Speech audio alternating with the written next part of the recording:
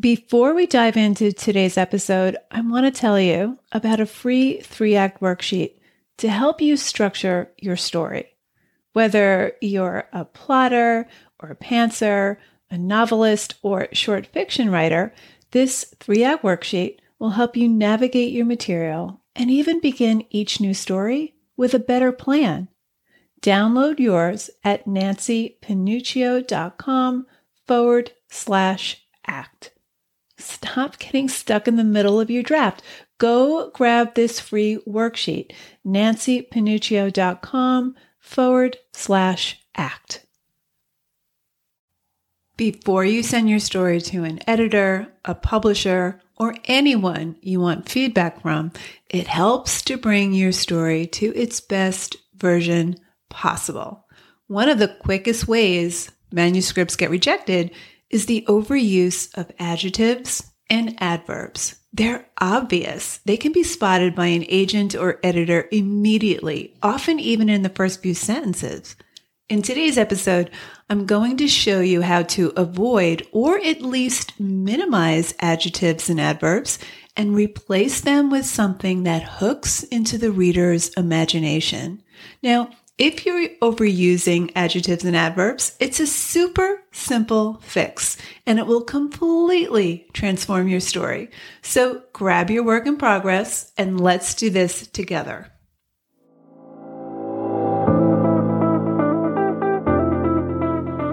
Writer Unleashed is for you, a writer who has a story you want to bring onto the page and into the hearts and minds of readers. I'm Nancy Panuccio, writer, editor, and writing coach. And each week, we'll explore techniques, mindsets, and inspiration for writing stories readers can't put down. Thanks for spending some time with me today. Now let's begin.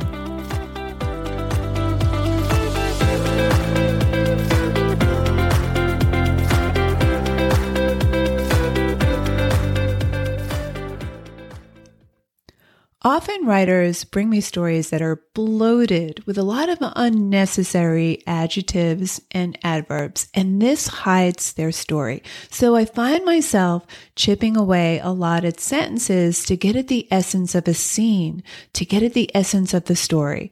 One of the joys of rewriting is chiseling each sentence and creating images and sensations for the reader.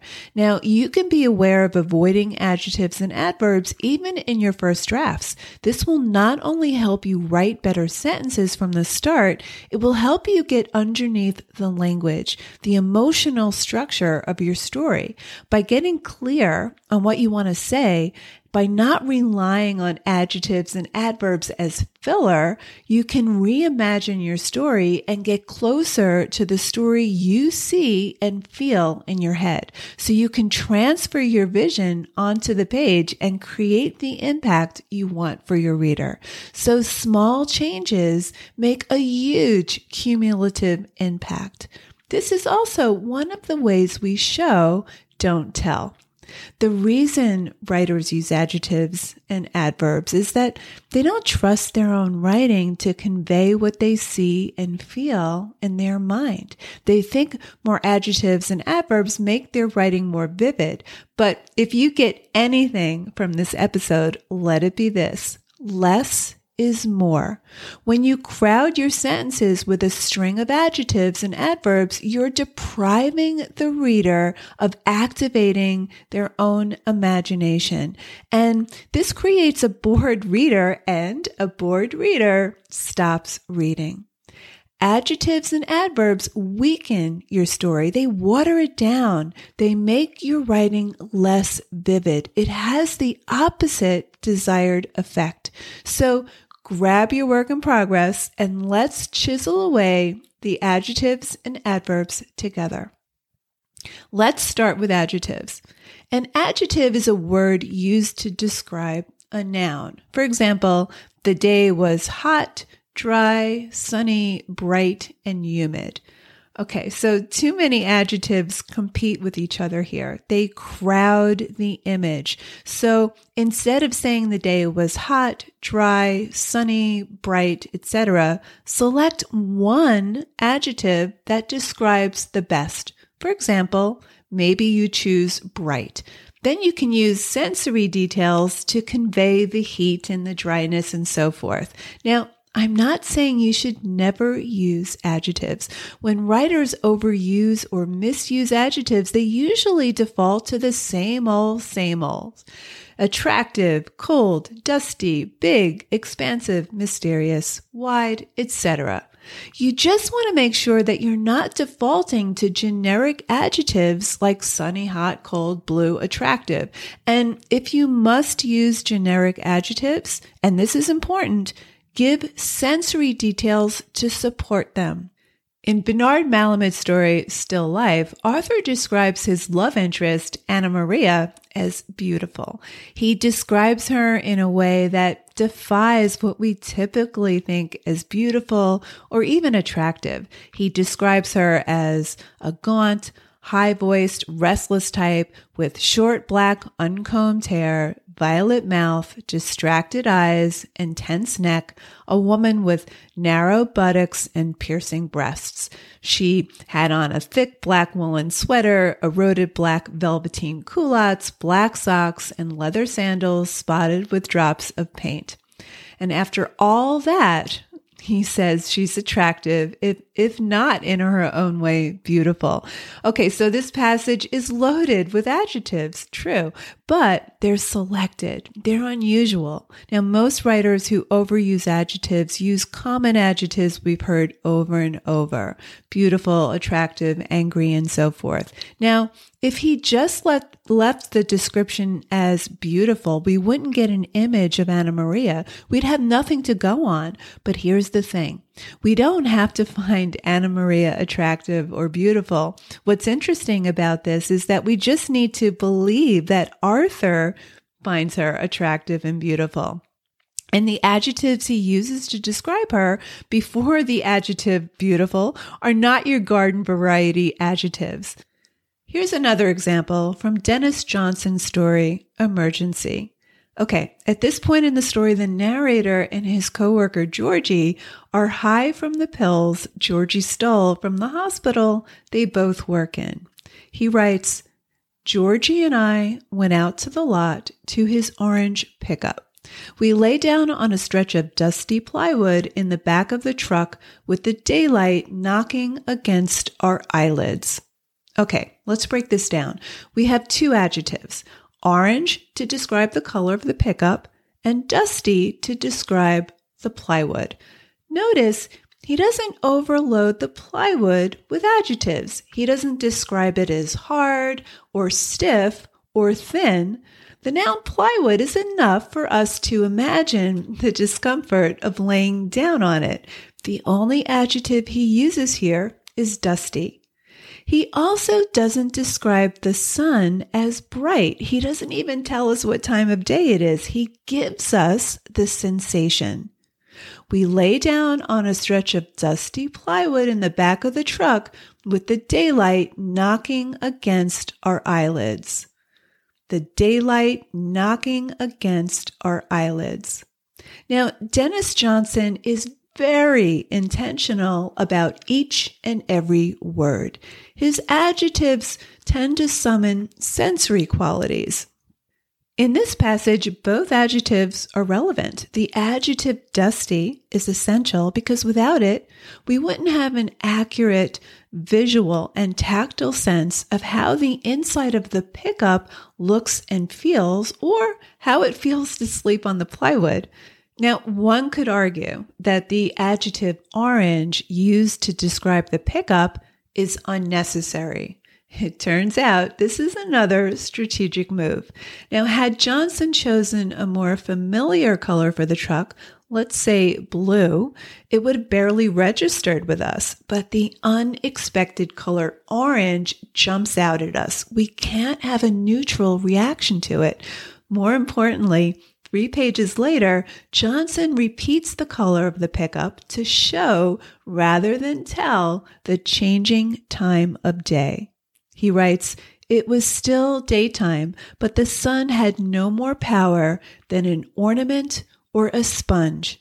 In this light, the truck's hood, which had been bright orange, had turned a deep blue. So always go for the sensation. Don't rely on adjectives. Always reach for sensory details. These are far more vivid than adjectives, and they describe the subject far better. So use adjectives sparingly, and if you must use them, make them unusual, make them precise, surprise us. But whenever possible, I'm going to say, skip adjectives altogether. Instead of saying the forest was cold, give us your character's experience of the cold. Instead of saying the sun was bright, give us your character's experience of the brightness. Replace adjectives with active nouns and verbs. Daylight knocking against our eyelids. Now, I did a whole episode on how to rehaul your verbs, episode 56, 3 quick editing tips to craft riveting sentences. So go listen to that. nancypanuccio.com/56. nancypanuccio.com/56. I'll link in the show notes. Okay, so let's talk about adverbs. An adverb describes a verb or an adjective. For example, she spoke softly. Softly is the adverb. Or he was very tall. Very is the adverb. Robert spoke loudly to attract Susan's attention from across the room. Loudly would be the adverb.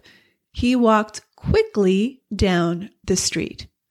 Sometimes an adverb will modify an entire sentence. Sadly, both our parents died in a car crash when we were very young. Is sadly necessary here? Nope. The rest of the sentence gives us all we need to know about the sadness. Some other common adverbs: slowly, rapidly, clumsily, badly, diligently, sweetly, warmly, angrily, and so on. Now, adverbs are one of the things I think you can eliminate completely. They're almost always unnecessary, and they often dilute rather than describe. Now, adverbs are most commonly used with dialogue tags.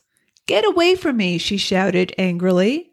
Do we need the adverb angrily here? No. Trust your writing.